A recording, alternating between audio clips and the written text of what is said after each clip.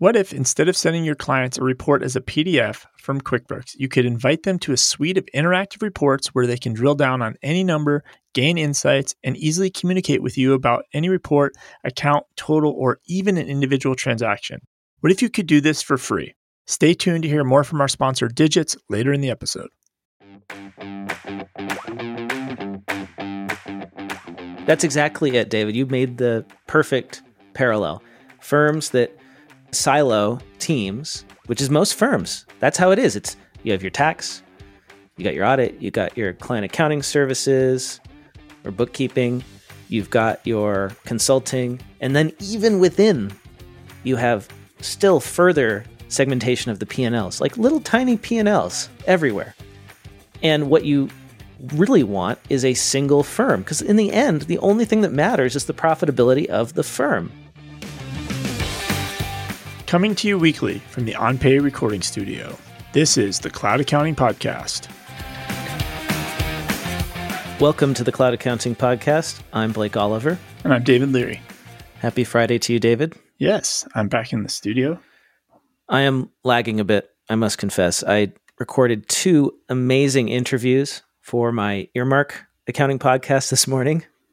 I have never tried to do 3 full episodes in a day. So if my energy is a little lower than usual, that's why. It's also the afternoon. But they were great interviews. The first one was with David Wieseneck, who is the VP of Finance at DemoStack. Didn't he used to be, I think I met him at Expensigon, one of those like online shopping or classifieds, like sell the junk in your garage. Let It Go, maybe it was when he was at, something like that. Very close. Letgo. Letgo. He was the VP of Finance at Letgo, which raised $100 million and then raised a bunch more. I met him when he was in that role, and it was great because he was a Xero user, and he had figured out how to scale Xero for an organization up to 300 employees using add-ons and deliver this amazing experience. So we talked about that. Franken ERP. Interview. That's cool. That'll be great to hear. Build your own ERP, scale up Xero. You can do the same with QuickBooks these days. And so he's got a lot of insights as to like how he selected software, what it's like to be the VP of Finance at a high growth company. He started as an auditor, so how to actually get into that role, that leadership role when you start in accounting. He was an auditor and then a controller. So that's great. That'll come out in May, hopefully, on the Earmark podcast. So if you're not subscribed, go subscribe to Earmark Podcast. You can search for it in your podcast player or go to podcast.earmarkcpe.com. The second interview I did was with Eric Freint of Your Part-Time Controller. And who sent us like 3 voicemails over a 2-week period about the 5 things he's discovered he likes about timesheets or utilizes, right? Yeah. So he was listening. He's a listener to the show. Thanks, Eric, for listening, and heard our discussions about timesheets. And then had a lot of feedback on that because he's actually very pro timesheet. And I have to respect that given he's built this firm that only does accounting services, no tax, no audit. They broke into the top 100, 400 people. They're using timesheets, and he says it works great. And, I think actually we didn't talk about it too much in the interview because there was so much else I wanted to learn about his firm. But in that particular case, I do think there is a place and it can work. The key is we shouldn't get bogged down in the philosophical aspect over the practical aspect. Like if timesheets are working, then that's great. But I think they fail to work in most organizations. And his firm is very different than most, which is, I think, why it works. Yeah. So, they're very focused. They only do pretty much one thing. And that focus is fascinating. So I'll pitch it one more time. Listen to the Earmark podcast to hear both of those great interviews, and you'll earn CPE credit for them when they come out. And also, by the way, everyone, you can earn CPE credit for listening to Cloud Accounting Podcast. This episode will be on the Earmark CPE app next week. If you can't get enough podcasts, I pushed the first episode live of the Accounting Twins podcast this morning. So tell me about the Accounting Twins podcast, because I saw this. The artwork is funny. Are they actually twins? Yes. So interns are twins. They're accounting majors. And the premise of the whole show is, what if you have 2 people, the same DNA, They literally, same GPAs, same majors, same high school. Everything about their life is the exact same. But except for now, they're on this diverging path. One's going to go be a CPA and go public, go to grad school here to get the 150 hours, right? And the other one's going to private. And it's like the perfect experiment. I mean, what are we going to learn? So it's kind of funny because I feel like I was creating a show for, college kids or people thinking about the accounting profession or maybe thinking that are on that CPA journey. Yeah. But after listening to it, now that we've had a couple of episodes in the can, I might have accidentally created a show that every firm owner and HR department head at bigger firms should listen to, because essentially these are the very first Gen Zers going into the workforce. Right. And they basically, it's almost like a show that captures what's going through their mind, their values, what they want out of career, their work-life balance. It's very eye-opening from that perspective. I was kind of surprised that I was listening to it. I was like, oh, this might be a show for a bigger audience, possibly. So how often are they going to record? Well, we have 5 episodes in the can right now. Hopefully we will be doing it weekly. Episode 1 is basically 6 weeks out from graduation. Go from there. And what's it called again? Accounting Twins Podcast. So you can just go to accountingtwins.com and you can subscribe right there. Wow, it's like a real study that you're doing there. Well, I don't know if it's a study. I mean, you're taking 2 people with identical DNA and you're putting them in different situations and seeing what happens. And it'll be interesting to, just hear how differently their life's going, right? Yeah. And then, I mean, this could go on for a decade because I think I proposed this as in theory experiment on Twitter a couple weeks back. And people are like, oh, I suspect the person that gets CPA in the long run of their career is going to come out ahead. Uh-huh. Well, I can't wait until you're cited in the Journal of Accountancy for your for this amazing study that you've done. Yes. So if and I'm going to do it as seasons because it's very, we kind of have this last semester of school season. They get their summer internship season. Then they start grad school and, their first job. So it's going to be done like a little bit as seasons per se. Got it. Well, David, let's get into the news. Why don't we? What is top of mind for you? Tax season. Oh, tax season's over. Tax season's over. It is the 22nd as we record this. We do have some tax news though. I had to look into this Disney World Special District because I saw this news about the Florida legislature removing Disney's special district, which I didn't know about. I'd never realized that Walt Disney had gotten this amazing exemption. It's like they're their own county that they don't have to follow any state rules or something. It's crazy. So since 1967, Disney World has acted as a self-governing entity, exempt from some regulations and running its own municipal programs. Officially, the zone is known as the Reedy Creek Improvement District. And through it, Disney World can levy its own taxes, run its own emergency response units, and control construction permits and planning. So it's basically its own government in this area. And I guess there's tax consequences because it is allowed to issue its own tax-free bonds for growth. And so removing the special provision for it could cost Disney a lot of money. So that's all I know about it at the time. I'm going to read more on Wikipedia. It's interesting because I was aware of Walt Disney's vision for Epcot, his experimental city of the future. And this makes a lot of sense because Epcot was originally going to be like a city where people lived. And it was going to be the perfect city. And so this was sort of like laying the groundwork for that. Never happened, of course, but I wonder how he got all this exemption to begin with. Because really where he built this, did he get the land for free or I think it was like wasted swampland. It was land. Nobody really wanted it, right? Yeah. It was kind of out in the middle of nowhere. And then they went up and secretly bought up all the land under different entities so that nobody knew what was happening and did it in a very secretive way. And then revealed the grand plan for the whole thing and got the legislature on board with all of this stuff. Yeah, I mean, I don't know. I guess it's still part of the United States, right? I guess I'm thinking, could you go there and make some sort of claim and then not file taxes, or Well, see, all you have to do is get a special exemption like that, but you got to be Walt Disney, I think. You can't just do that. What's that thing that people do, the crazy thing where they claim they're a sovereign citizen and they say they don't have to pay taxes? I think they just write that across the top of the return. Doesn't exactly work. I did see Senator Warren was bitching about free tax filing and all this, and then I went to her website and you could get all her returns, and she pays a returner. So it kind of makes me wonder, her preparer, and it makes me wonder, did he do her taxes for free? Yeah, well, and the other news is the FTC has been suing. The FTC has sued Intuit to stop the free commercials, the free file commercials, because they say 2/3 of people can't actually file for free, so it's deceptive marketing.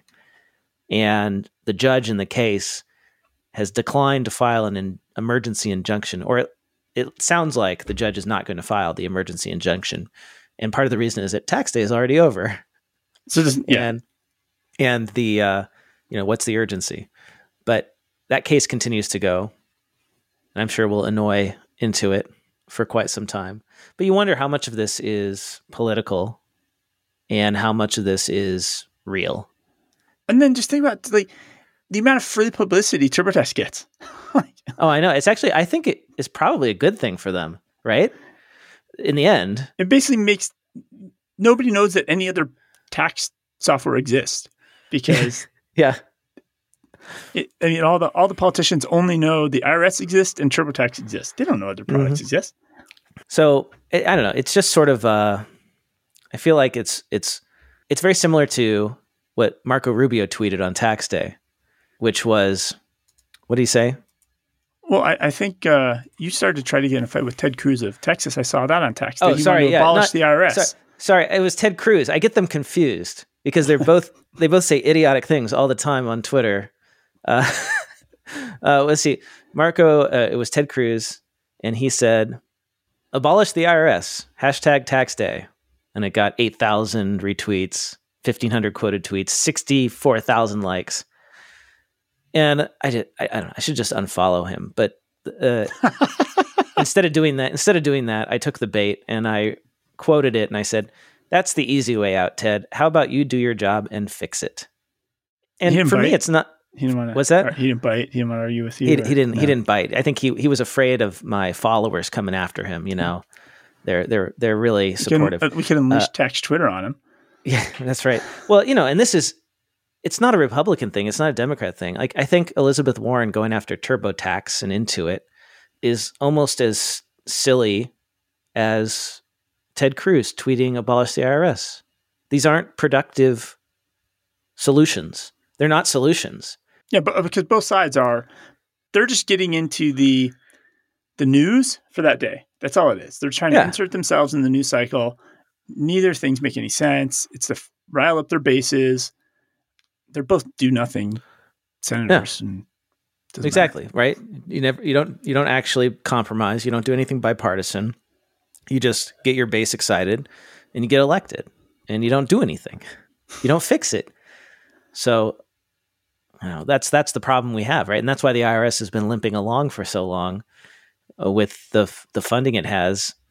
The commissioner had a really good point to Congress this week, and I can't remember exactly what it was, but it was basically like, we have been funded by continuing resolutions. And I think it's been for decades that we haven't had a budget. We've just had continuing resolutions, which establish the same amount, continue the budget that's already existed. And he said it's really hard, it's impossible to do technology improvements and fix the system when you find out March 15th that you got this money. You can't plan ahead because you're going 6 months at a time. And so how do you make an investment? Those kind of changes take years. And that's part of the problem. And so I was debating with somebody on Twitter about this, saying, hey, they got plenty of money. They can do it. They just need to be more efficient, better managed. And my feeling with that is the same as if you were a CPA firm where everyone is constantly at capacity or over capacity. You can't ask the team in a firm like that to make improvements to increase efficiency or productivity or effectiveness when they're full. They're already too busy just keeping up with the work. So you got to give them more resources. And with the IRS, that means people to catch up the backlog so that then you have capacity to update the systems.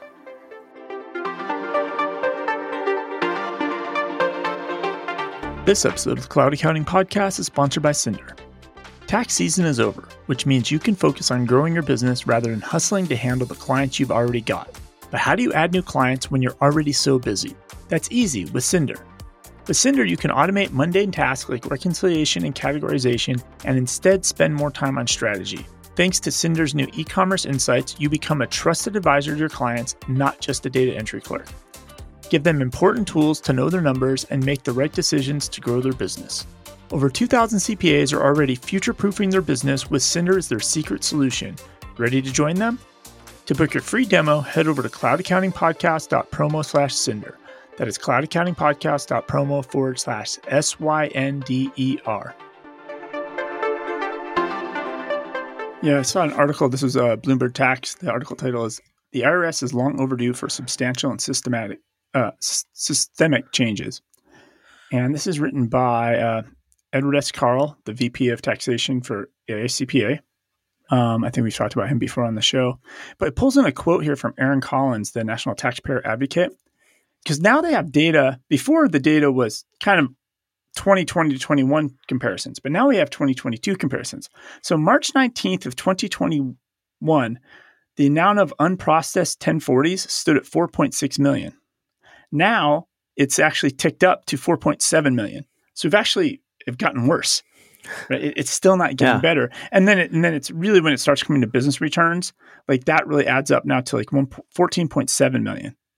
Yeah. That are just behind. It's crazy. And then this article also talks about a survey of AICPA members that their satisfaction with the IRS in 2016 was a crappy 21%. And then in 2020, it was 10%. So just imagine what it is today. In 2020, it was 10%? It's 10% in 2020. So wow. What would it be today? It's got to be getting to the single digits, which is just unacceptable. Yeah. Yeah. It doesn't work.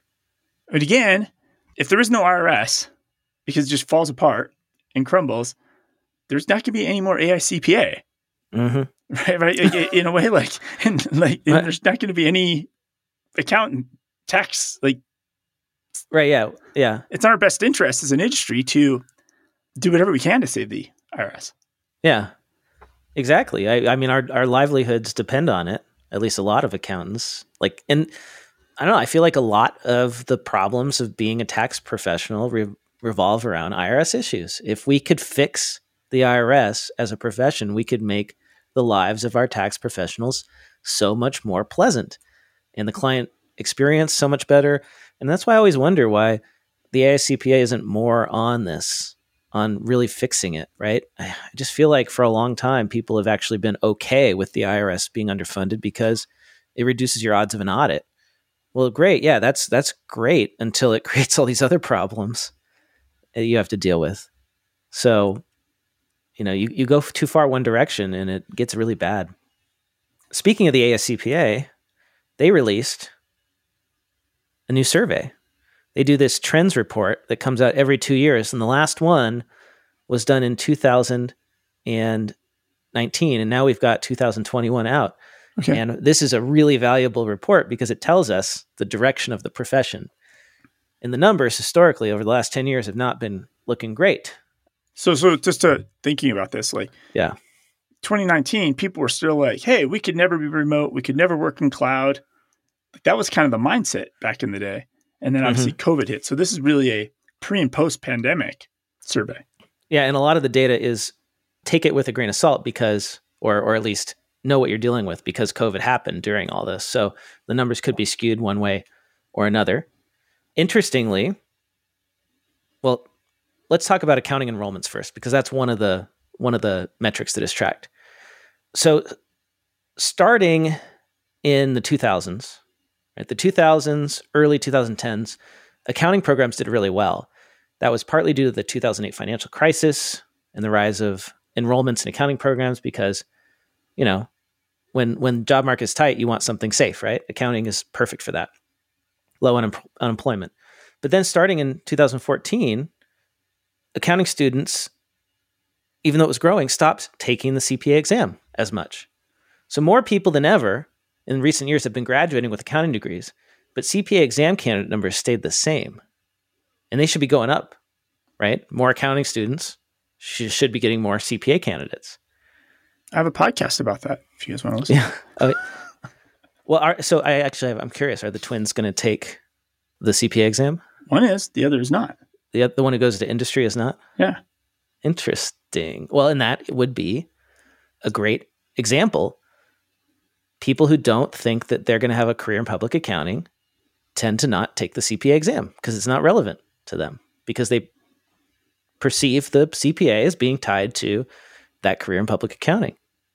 So what are stats? So baby boomers make up 47% of AICPA membership. 47% of AICPA members are baby boomers. That's a lot. Yeah. I mean, we're talking this gen. My parents are boomers. They're in their 70s. And Gen X, like me, we're basically, you could say 50-year-olds. Yeah. Like that should bell curve out a little bit by now, but it really should be, Gen X should be the biggest group in there, but it's not. So that to me is a risk. What else do we got in here? There's a shortage of accounting professors. There's ongoing difficulty recruiting diverse candidates to the profession. Yeah, even in 2019 to 2020, I mentioned that accounting graduates were growing. They actually trended down. Part of that is got to be pandemic related, because all sorts, like college enrollment in general, trended down during that time. So I wouldn't like worry about that as much. And then again, like specifically for this year, the CPA numbers, like you couldn't even take the CPA exam because Prometric was shut down. You couldn't go to a Prometric testing center and get the report. So unfortunately, I think we're going to have to wait another 2 years to actually get like a good trend in this, because it was so disruptive for the last two. And does it get into questions about how they run their practice and things like that? Or well, so there's data here on the hiring of accountants. So total hiring of new accounting graduates in 2020 decreased by 10%. There was a 2% increase in master's graduate hiring. The new non-accounting graduates hired into accounting and finance functions increased by 10 percentage points. So it looks like there was an exchange there. So accounting and finance functions are increasing their hiring of non-accounting grads, and the mix continues to shift. 57% of new graduate new hires are accounting graduates, and 43% are non-accounting graduates. I mean, just thinking out loud here. So if your major was something else, let's say MIS, your major was marketing, your major was journalism, I don't know, anything else, and you had a minor in accounting, you'd probably be even more valuable to a firm, maybe. Oh, way more valuable, because you can charge a lot more for advisory services, consulting services than you can for tax or audit. And what we're seeing is that the accounting new hires are increasingly being assigned to audit as opposed to anything else. So accounting is actually becoming more narrow, not the opposite. It's not becoming broader. They should just call it a degree in audit. I mean, I've always thought that it's kind of weird that we bundle tax and audit and GAAP, like financial accounting, into the same major. Like that seems, if you were just starting from scratch, designing educational programs, would you do that? Because in a way, tax is law. And tax is law. And I remember sitting there at Sage Intact, and we were sitting there in the back of the room, and the CFO of, they're like a outsourced HR payroll company. I forgot what the name of the company was. And they're showing kind of their dashboards and things they do in the background, and how they close their books and all this. And you were just in the back of the room, and you're like, that's accounting. They're just doing that. That is truly accounting. All the other stuff people think they're doing is not accounting. And if you think about, go back to accounting 101. You learn debits and credits. You learn the accounting. You're not learning. Yeah. Right. So to me, I'm excited about the rise of non-attest accounting firms like Your Part-Time Controller, like the new Eisner Amper split that's happened, like Citrin Cooperman getting acquired by PE and splitting off the audit. Because honestly, I think like accounting is our roots. That's what we did before we had audit and tax, right? Yeah. And so we're getting back to our roots, and that's good. And I just wonder, like, why can't somebody study accounting without studying tax? Why can't I be a CPA and know nothing about tax? Tax came into the accounting profession, into the CPA. It's not the original. It hasn't, like you said, it's law. It has nothing to do with accounting. Now, audit, I understand. Audit is, verifying that the accounting was done properly. Yeah. So there's like two sides of a coin there. To me, I'd be curious what our listeners think. To me, it makes more sense to have audit and accounting as its own thing. So the lawyers didn't want tax. So they said, hey, accountants, you take this. And now it sounds like you're arguing that maybe accountants don't want tax either. And it's just going to have to put it on somebody else. Tax should get its own thing, right? Like that would be fair. It would be better, I think, actually. Like if you wanted to be a tax professional, then why do you have to do all this GAAP stuff? It's not, you got to know something, but yeah, in your undergrad, you'll have to take some basic accounting 101. Like you'll have to enough exposure, right? Yeah, exactly. But most tax professionals don't do a lot of accounting. I'm probably going to get some hate mail for that. I don't know. What would be great about that is it would just streamline the process of getting people into our profession, which is the thing that we need to do. If we want to replace these boomers who are retiring, the half of the AICPA membership, if we want to get those people replaced, we need to bring in people. Don't say it like that. That's kind of the if I want to replace them, it's like, well, eventually they're just going to decide not to come to work. If they're eligible to retire, one morning, they're going to wake up and be like, I don't want to go to work anymore. But what if they all do that in a 6-month period? Right. No. Well, and COVID exacerbated that, right? Yeah. So anyway, let's keep going, and I'll look into this report and see if there's any more details, and I'll have more insight. Hopefully, I kind of have some more like people taking advantage of the tax day to create articles or get press. Okay, but this is actually a really important one. So it's in My eLearning World. So it's like our website for teachers, and you probably know this, or maybe you do or don't. How much can a teacher deduct for what they spend in the classroom? Oh God, it's like really small. It's like what, a few $100? $250. Yeah. On average, they spend $750 out of their own pocket. And they break this down. They spend 17% on pencils and paper, consumable supplies, another 23% like on books and software and other things like that. Like in cleaning supplies, like why teachers have to buy cleaning supplies, right? So here's the question I have for all our listeners, because essentially teachers in the U.S. shelled out $2.8 billion last year on items for the classroom, right? And obviously we all know how underpaid teachers are. Like, is there any listener that has some crazy like way they can figure out how to have teachers claim this stuff and others in some other fashion, right? Should all teachers form their own little LLC? Like, I don't know. Like, is there a way to like a pass-through entity? I don't know. Just if you're a listener and you have an idea, like this has to be solved. This is crazy. Now, apparently there is some legislation. It's going to go up by $50 to $300 for tax year 2022. And then we'll adjust by $50 increments based on inflation. So that means 3 years or 10 years from now, it might go up another 50. It's a crime. Like it should 100% be like 100% of their expenses should probably be deductible on that.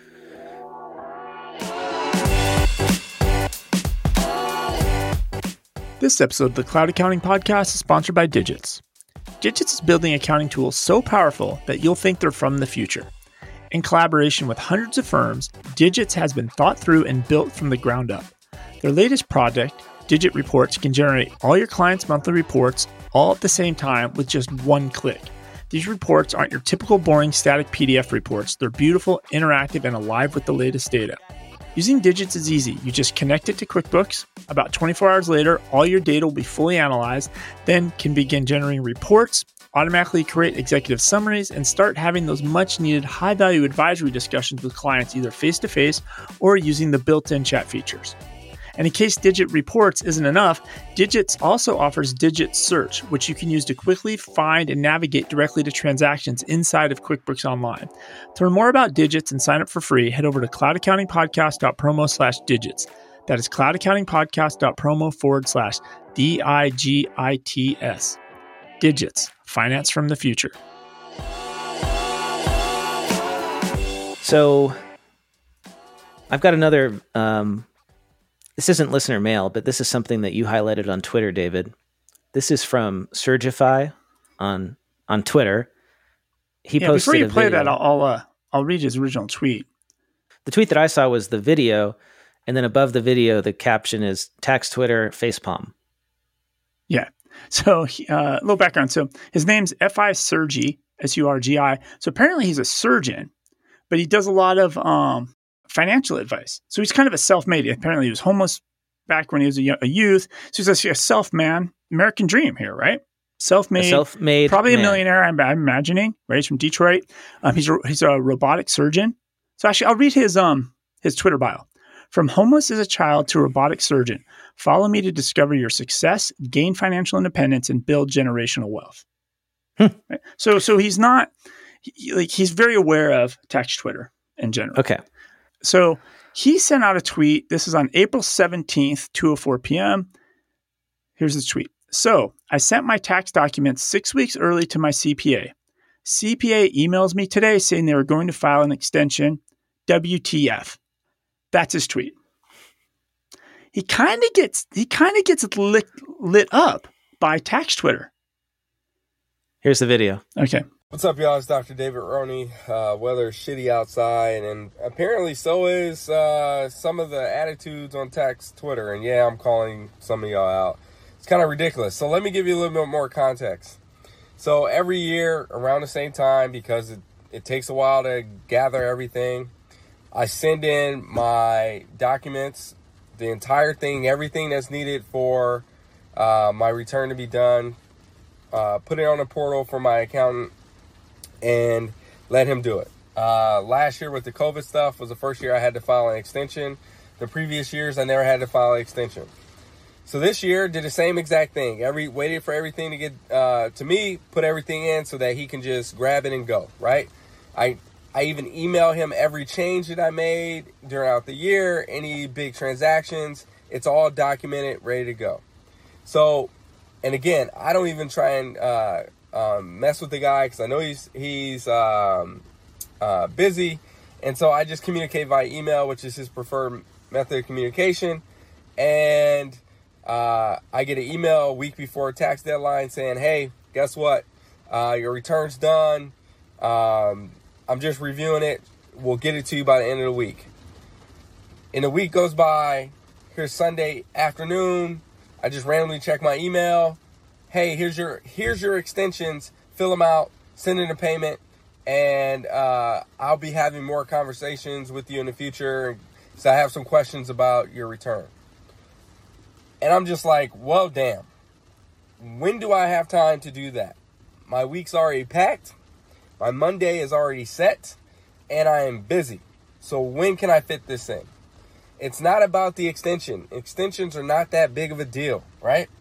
It's not a big deal. It's lack of communication in this regard and professionalism. And for you guys who have decided to respond all nasty to me, I mean, the world can see that. How you guys are responding nasty, right? If a doctor did that crap, you'd be sitting in front of a hospital administrator. But you guys are getting away with it. Peace. Pretty brutal, but I think some elements of truth in that, David. And I think the bigger issue here, and it's the same thing I've kind of been railing about the tax organizers and like and you talked about the customers. It's about the experience. Right? The client experience. Every single firm, I mean, we've been talking about how bad it's been for 2 years. Telling your clients how bad it is, and this is why things are late, when you don't get the work done, is not the time to do this. Yeah. It's really like taking your client on the journey, like, hey, here's the deal. If you haven't seen in the news, the IRS is a piece of shit. The IRS is barely functioning. Here's what we're going to do. Because we don't have a lot of control over this, we're going to right away, just no matter what, file your extensions. Because who knows when you get your other returns from other entities you have. We're just going to hurry up, file extensions. We're going to go on this journey the next 2 or 3 years of getting all your stuff done. Right. But the experience isn't there because it's all transactional. It's just very black and white. Yeah. You give me your forms, I'm going to give you a return. It's very we got to get away from that mindset because that's And here's the crazy thing. Like coming as a person that's gone on the client side this year, right? For a business return, 2 business returns and a, personal taxes. The interactions with the people have actually been great. It's not the people at your firm, but it's this mindset. It's so transactional. It's like, shit, I got to do some stuff. It's like, it's a drag. So I know what he's going through. He's like, all right, I got to gather up my documents. I upload them. And you had data on this a couple of weeks ago or months ago. It's like, you actually have to do more work when you work with a firm than if you do it yourself. Yeah. You actually do. And this is hard for people to believe. This is hard for tax practitioners to accept. It is harder to work with you than to work with TurboTax. But it makes sense to me because TurboTax is a piece of software that's been designed to work for idiots, right? Like it's got all the advantages of having all these software product people who know how to make software for like that anybody can use, right? So it's easy. You're actually harder to work with, significantly harder.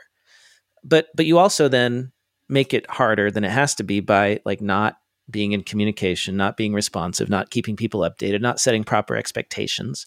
Really, this was an expectation setting mistake, right? Yeah. And I totally sympathize. Like, I get it. Like, it's been a horrible 2 years for accounts and bookkeepers. They've been busier they've been in decades.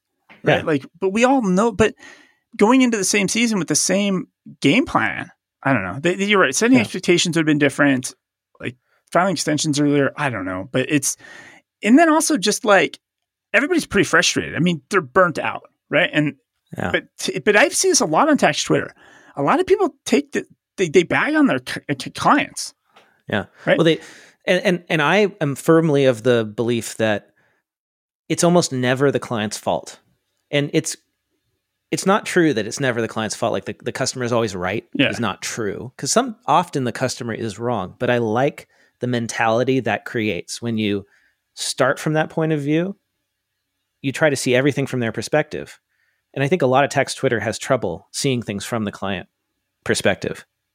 You know, you see people drafting up, people will share their fire letters. You know, here's the letter I sent to my client to fire them. And it's all about, here's what you didn't do. Here's what you did that made me fire you. Yeah. And, you know, like there's a reason you could have prevented this as a firm. A lot of the time when you blame the client, it's actually, you could have done something. And a lot of tax Twitter is firm leaders, right? Well, it's like a lot of tax Twitter, I think, is solo practitioners. Okay. But some of them have teams and staff. Yeah, some.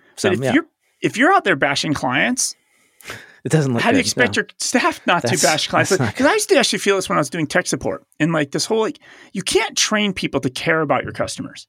They got to just do it. And I remember like you go on a break and as soon as like people would get off the phone with the customer, like, that customer's so stupid. I'm like, you can't train that person to care, right? No. It's that mindset. And I'm wondering if tax Twitter is kind of slipping into this like bash client mindset. Yeah, it's not healthy. And it's not like... And he just detected it and called it out. And he's like a tax Twitter on the edges guy. Well, and so like, let's talk about a common gripe, right? The most common gripe that I hear, that I read on tax Twitter is my client ignored my messages and is now giving me their documents a few days before the deadline, and they say they don't want an extension. I think that getting documents in late is the big thing, and then expecting us to just jump and do it. That's classic. I got communicated to from my firm, but I'll tell you what, I'm like, I don't know what parts of this email are important or not important, what I should read. It was just like a verbal. Right. A lot of times it's too much. It's too much. So I just don't really read it. No, but you know, one way that you could solve this, right? Because people don't read stuff, and we have to understand that as accountants, like people aren't going to read your long email. Call them. Have a person from your firm talk to every single client as early as possible. I mean, there's a reason, like when you book an appointment at a doctor's office, you'll often get like 3 different people contacting you to confirm that you're going to show up. That's something they're doing, right? Right? Because if you don't show up, they don't make money. And it's kind of the same thing for us. It's like, I don't know. If your clients aren't getting you the stuff you need to do your job, that's actually more a problem with how you're asking them for it. That's how we need to shift the mentality. And then there's a whole Twitter thread going on now. Like, what are you going to improve your firm? Blah, blah, blah. And it's like, I can see the march is like, oh, new processes and new software and like new organizers. And we'll build a web form. And like, I'm not sure like that's the answer for this all either. A lot of firms too are just operating over capacity. We were just talking about capacity earlier, right? So it's like if you're taking in every single client that comes and you are maxing out capacity and your plan is just to work really hard for 3.5 months so that you can enjoy the rest of the year, you're not going to be able to deliver a good client experience. You're prioritizing revenue over the experience. That will not work long term. You're going to have these dissatisfied customers and it's going to create tension. And, sometimes greed is the problem, right? If you just didn't take on so many clients, it wouldn't be such a problem. I'm willing to say that, right? But that's the problem with the feast or famine kind of situation. You feel like you have to take all the revenue because it only comes once a year and you got to survive on it the rest of the year. So this is why smoothing it out with accounting services is the secret. Yeah. No more busy season. And I think we move on from this a little bit, but the best response of all the tweets that are in there I thought was great, which is grown-ups file extensions, which I think is really funny. Yeah. Like that's an easy way to justify this to your clients. Be like, oh, we see you're a grown-up. We're automatically going to set you up to file an extension because you're a grown-up and you're going to have complicated stuff. It's going to take everybody, it's going to take you longer to get your stuff. It's going to take us longer to deal with it. You're a grown-up. You get a file extension. And they won't be upset about it. They'll be like, oh, thank you for recognizing that I'm a grown-up. And that's an easy way to separate that like simple tax return versus the others. Oh, you have a grown-up tax return. Right?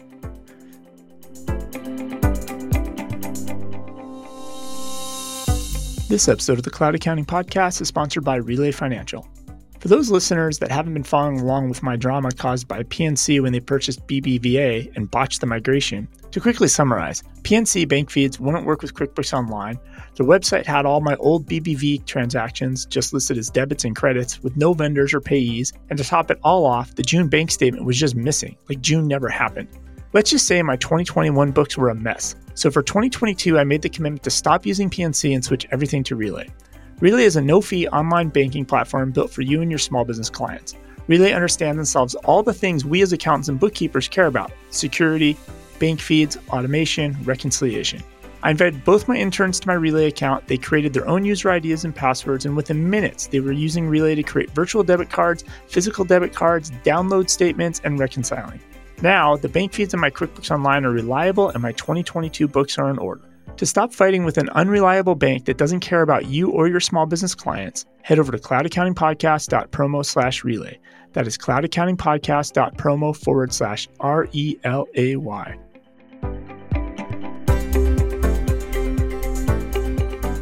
Since we're talking about Twitter, we got a tweet from a listener, Mike Doan, said, at Blake T. Oliver, I was listening to you talk about Elon Musk's dislike of the SEC.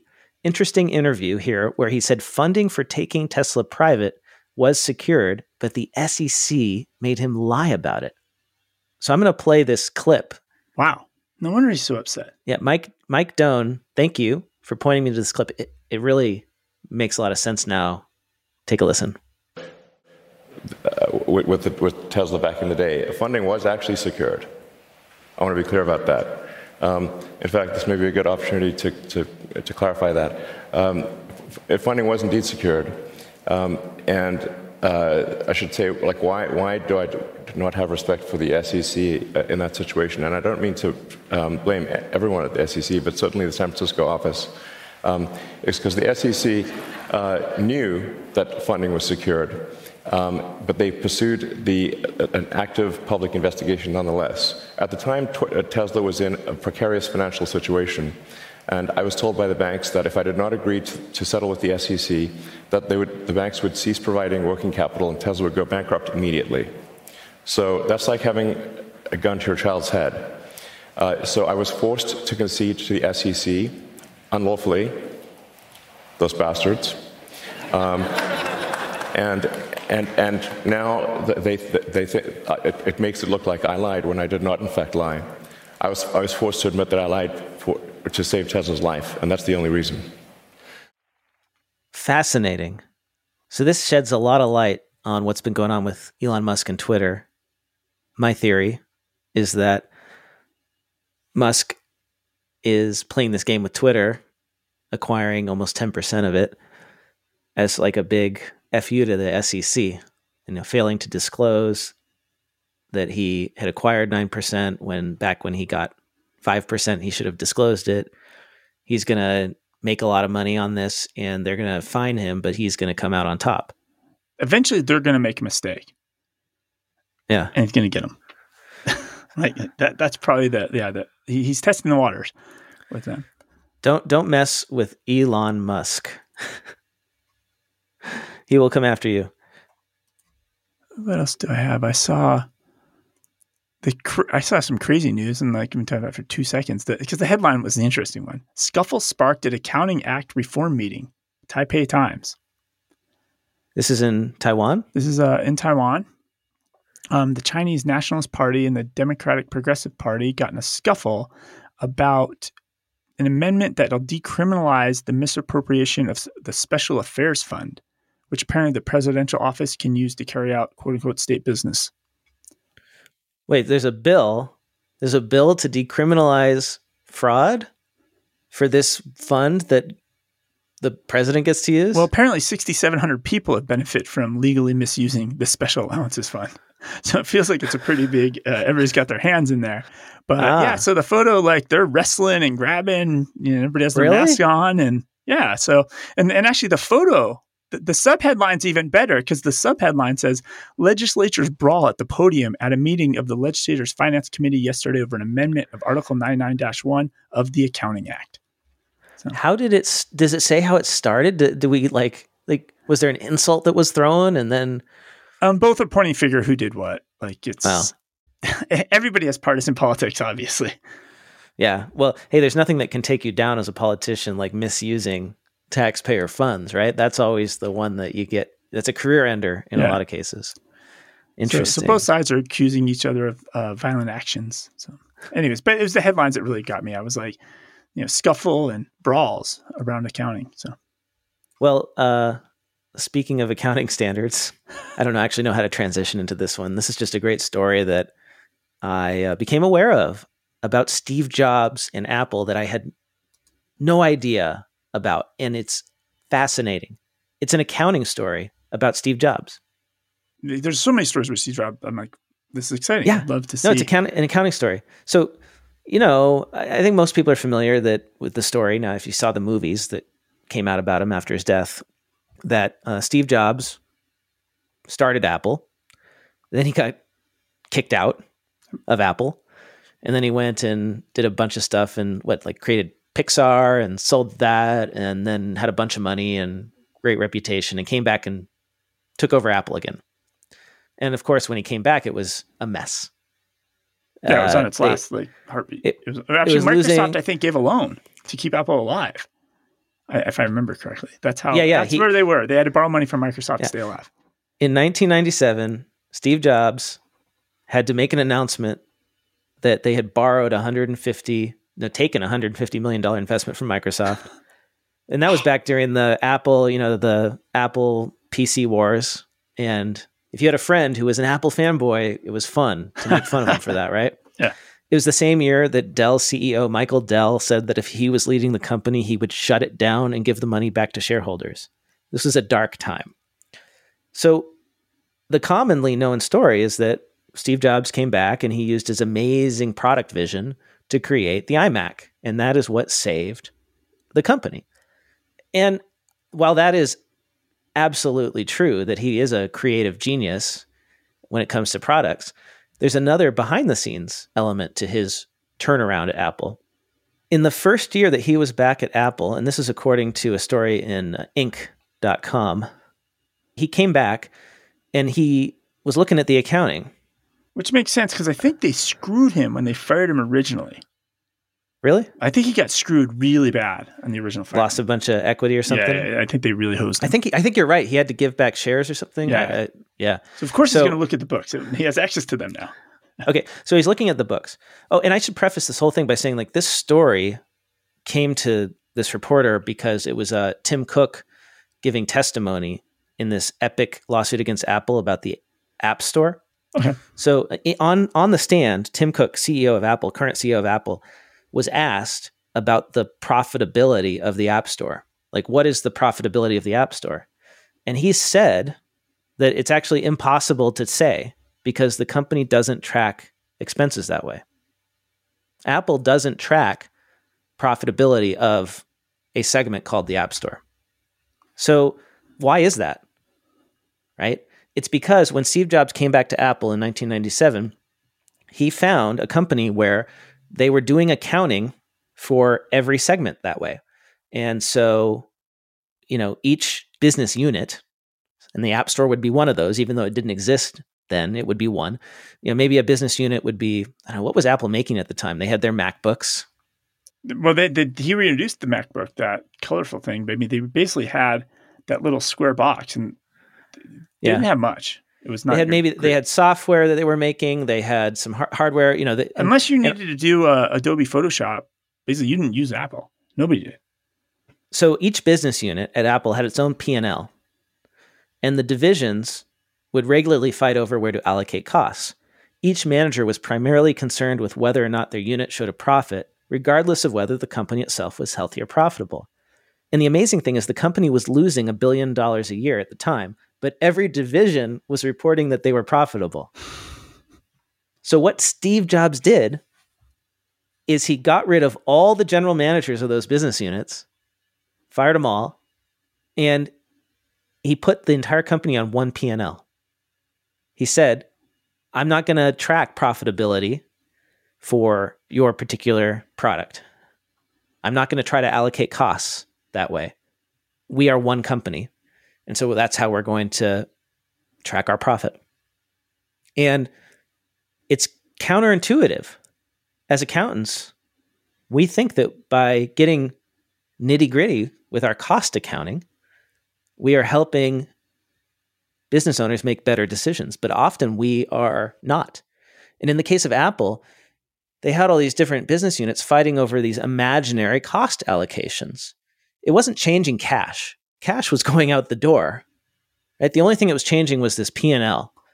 And so it's, I think, a lesson on the dangers of cost accounting and not aligning, the goal of the company, which is to be profitable, with the goals of these managers, where, they were measured on how profitable is my business unit. And what is the kind of behavior that can create if you have that situation? Well, if you're allocating like employee costs to different departments, David, if you're a different department than me and you want some of my resources, why would I give, why? There's no motivation. Yep. I have no motivation or to go borrow resources. If I borrow resources, you're going to charge me for it, right? And that's going to hurt my bottom line. And yeah, so it makes so much logical sense from a cost accounting perspective, but it's right. So think about this. One of the most profitable businesses, I think, isn't Apple, like, if not the most profitable business in the world, one of them, right? I think so. Yeah. They don't allocate costs. They view Apple as one business, and it makes sense the way. Imagine if they did. If somebody was pricing the iPad based on cost to produce, or the iPhone, they'd probably be like, all right, let's make this X markup. We're going to sell it for $328 because it cost us the $80 to make. No, instead they're selling them for $900 because they don't care about how much it costs them to make it. Yeah. So every business, there's no more business units at Apple. Everyone is organized by function. Yeah. And your job is to maximize the value of your function and not to worry about costs. And this goes to the whole value pricing, anti-timesheet discussions that we've been having on our show. I think it goes to the conversation about you about the whole like trying to, we'll look at cash if that's profitable and look if audit's profitable and tax is profitable instead of looking at the whole picture. And like one helps the other, right? You've been saying this for a long time. And it's funny because I remember Intuit at one time, obviously you have TurboTax, you have QuickBooks, you have different business units, right, that exist. And at one time, I think the VPs used to get their bonuses on their own business unit.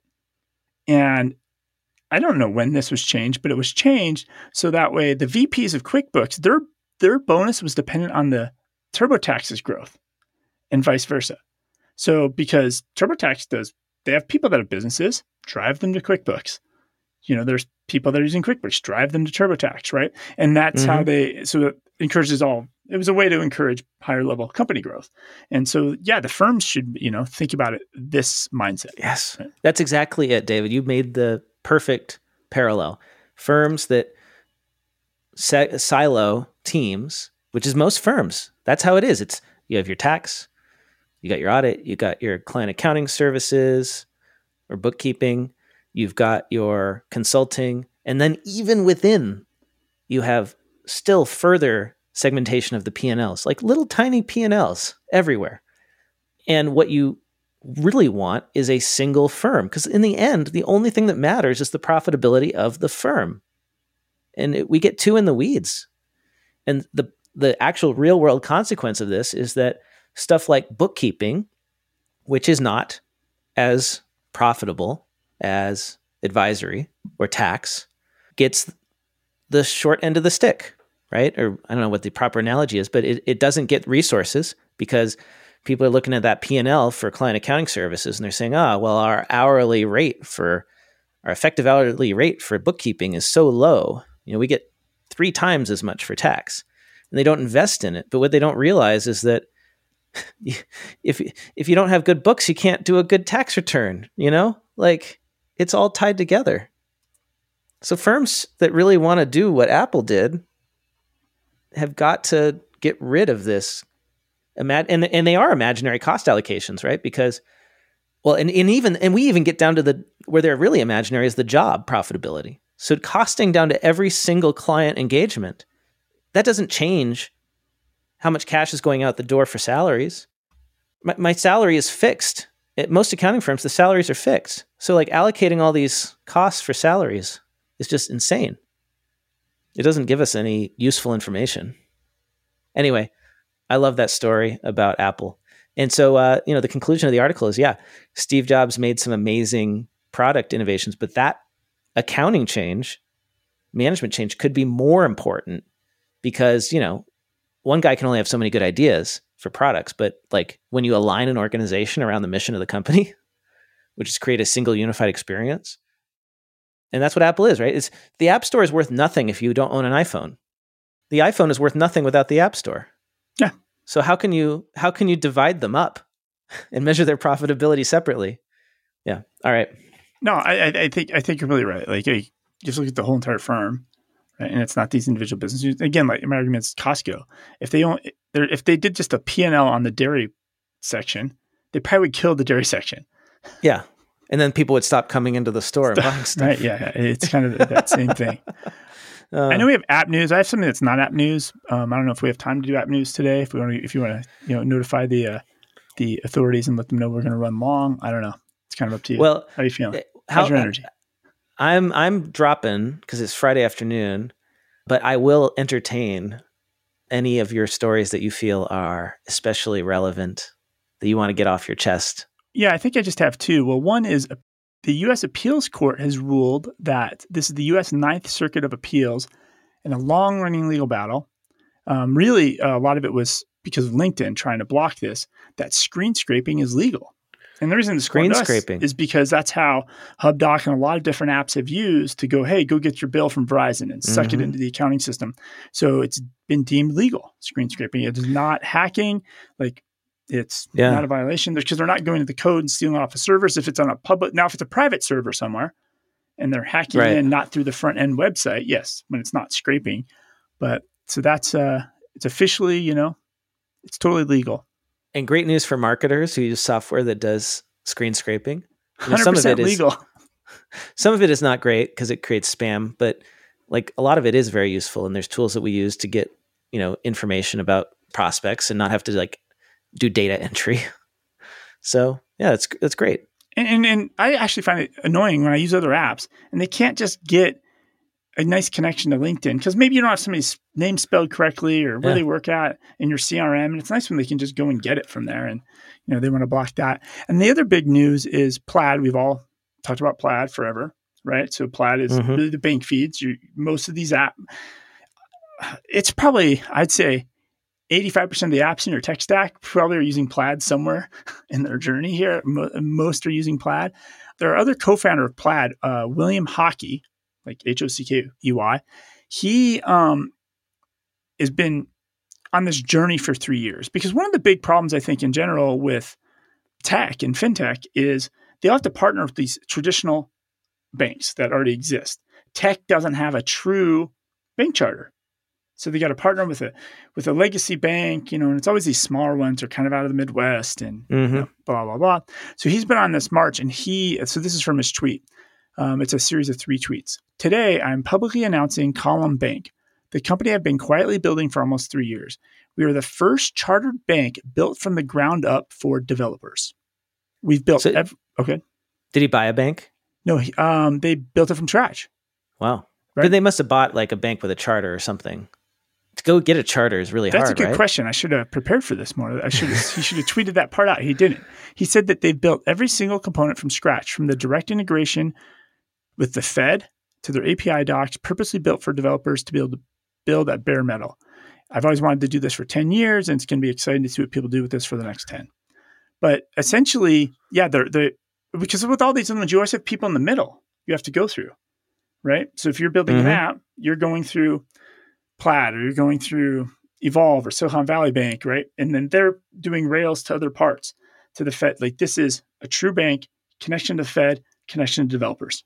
So the bank, he did buy a bank. You did buy one. You found that. Yeah, That's good research. Good job. Well, I opened up the article, David. Well, this is his tweet. This is his tweets.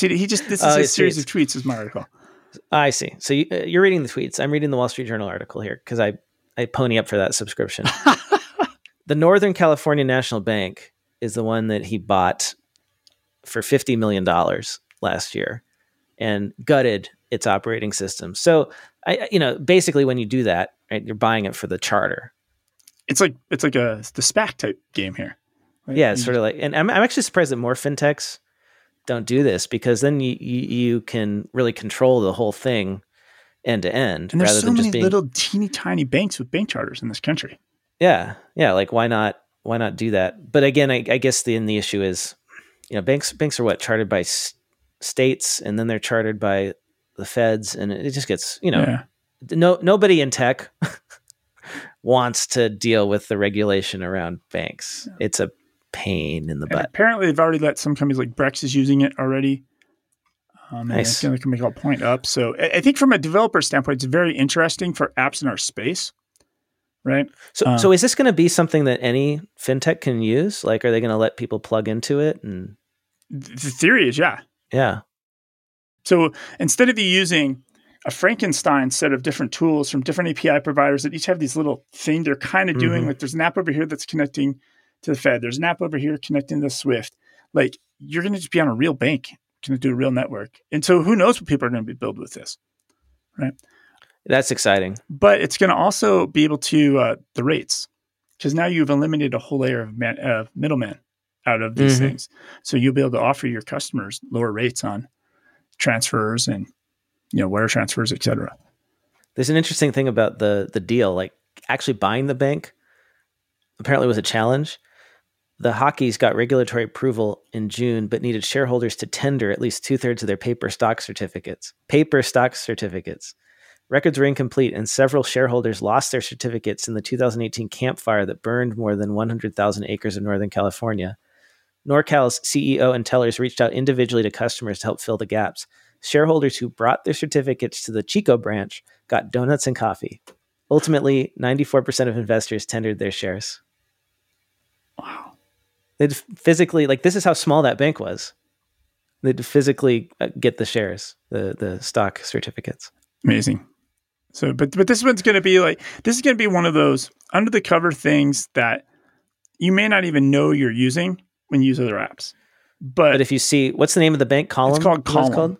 Yeah. So if you see something powered by Column, like at the very bottom of the screen. Yeah. And the terms of service or whatever. Yeah. Eventually you're going to see that along the way. Yeah.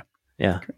David, always a pleasure. Have a great weekend. If our listeners want to follow you, connect with you online, where can they do that? I'm on all the socials, just at David Leary. And make sure you go to accountingtwins.com and listen to that podcast. Yeah. I'm at Blake T. Oliver. Send me your emails, your voicemails to blake@blakeoliver.com. We love hearing our listener feedback, or @mention me on Twitter, or @mention the Cloud Accounting Podcast, Cloud ACCT POD. It's awesome. Thank you so much for everything you've contributed to our show. And if you want to get CPE for listening to this episode of the Cloud Accounting Podcast, go to earmarkcpe.com, sign up, download the app. You can take a quiz and get credit for listening to this episode. Courses come out about a week after we drop an episode of this show.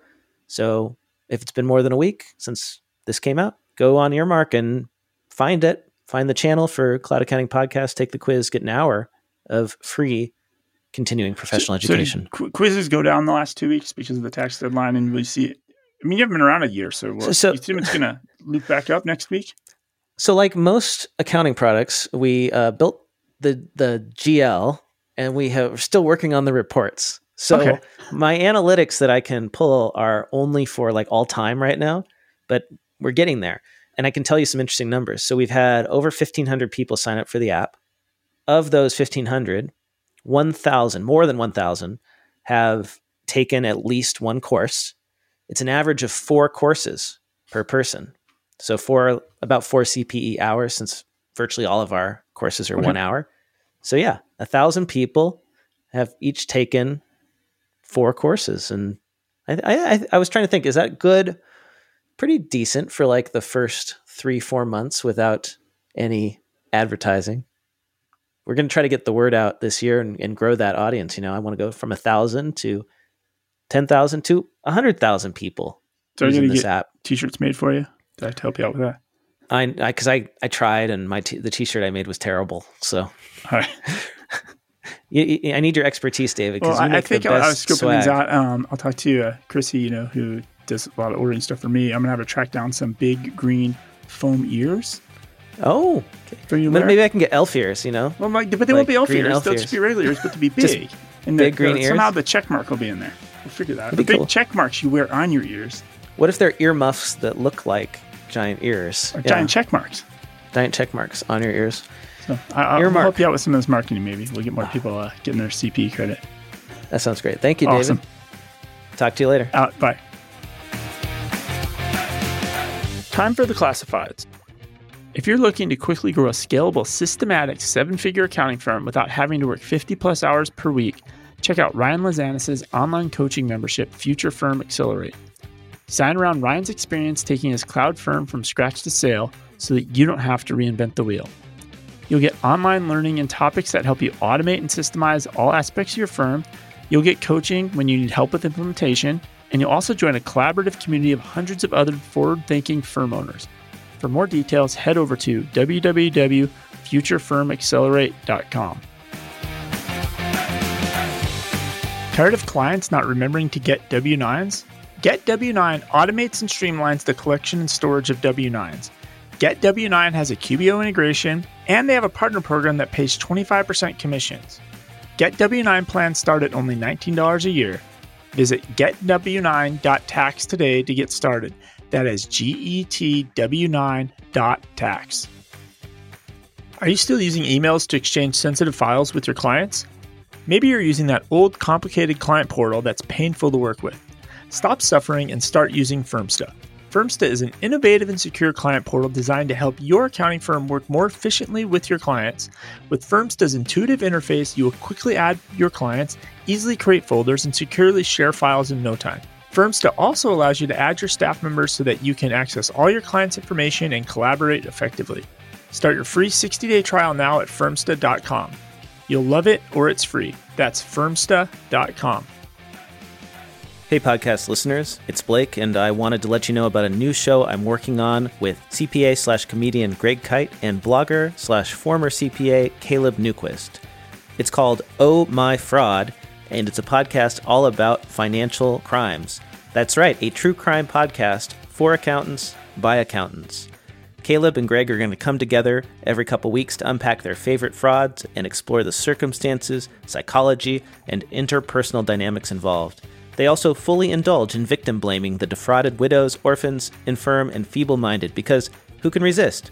If you fancy yourself a trusted advisor or prefer your true crime with spreadsheets instead of corpses, listen to this show to learn what to watch out for and to keep your clients, your firm, and even yourself safe. To subscribe, go to ohmyfraud.com or search Oh My Fraud on Apple Podcasts, Spotify, or wherever you get your podcasts.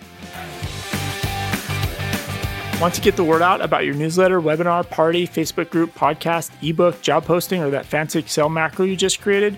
Why not let the listeners of the Cloud Accounting Podcast know by running a classified ad? Hit the show notes for the link to get more info.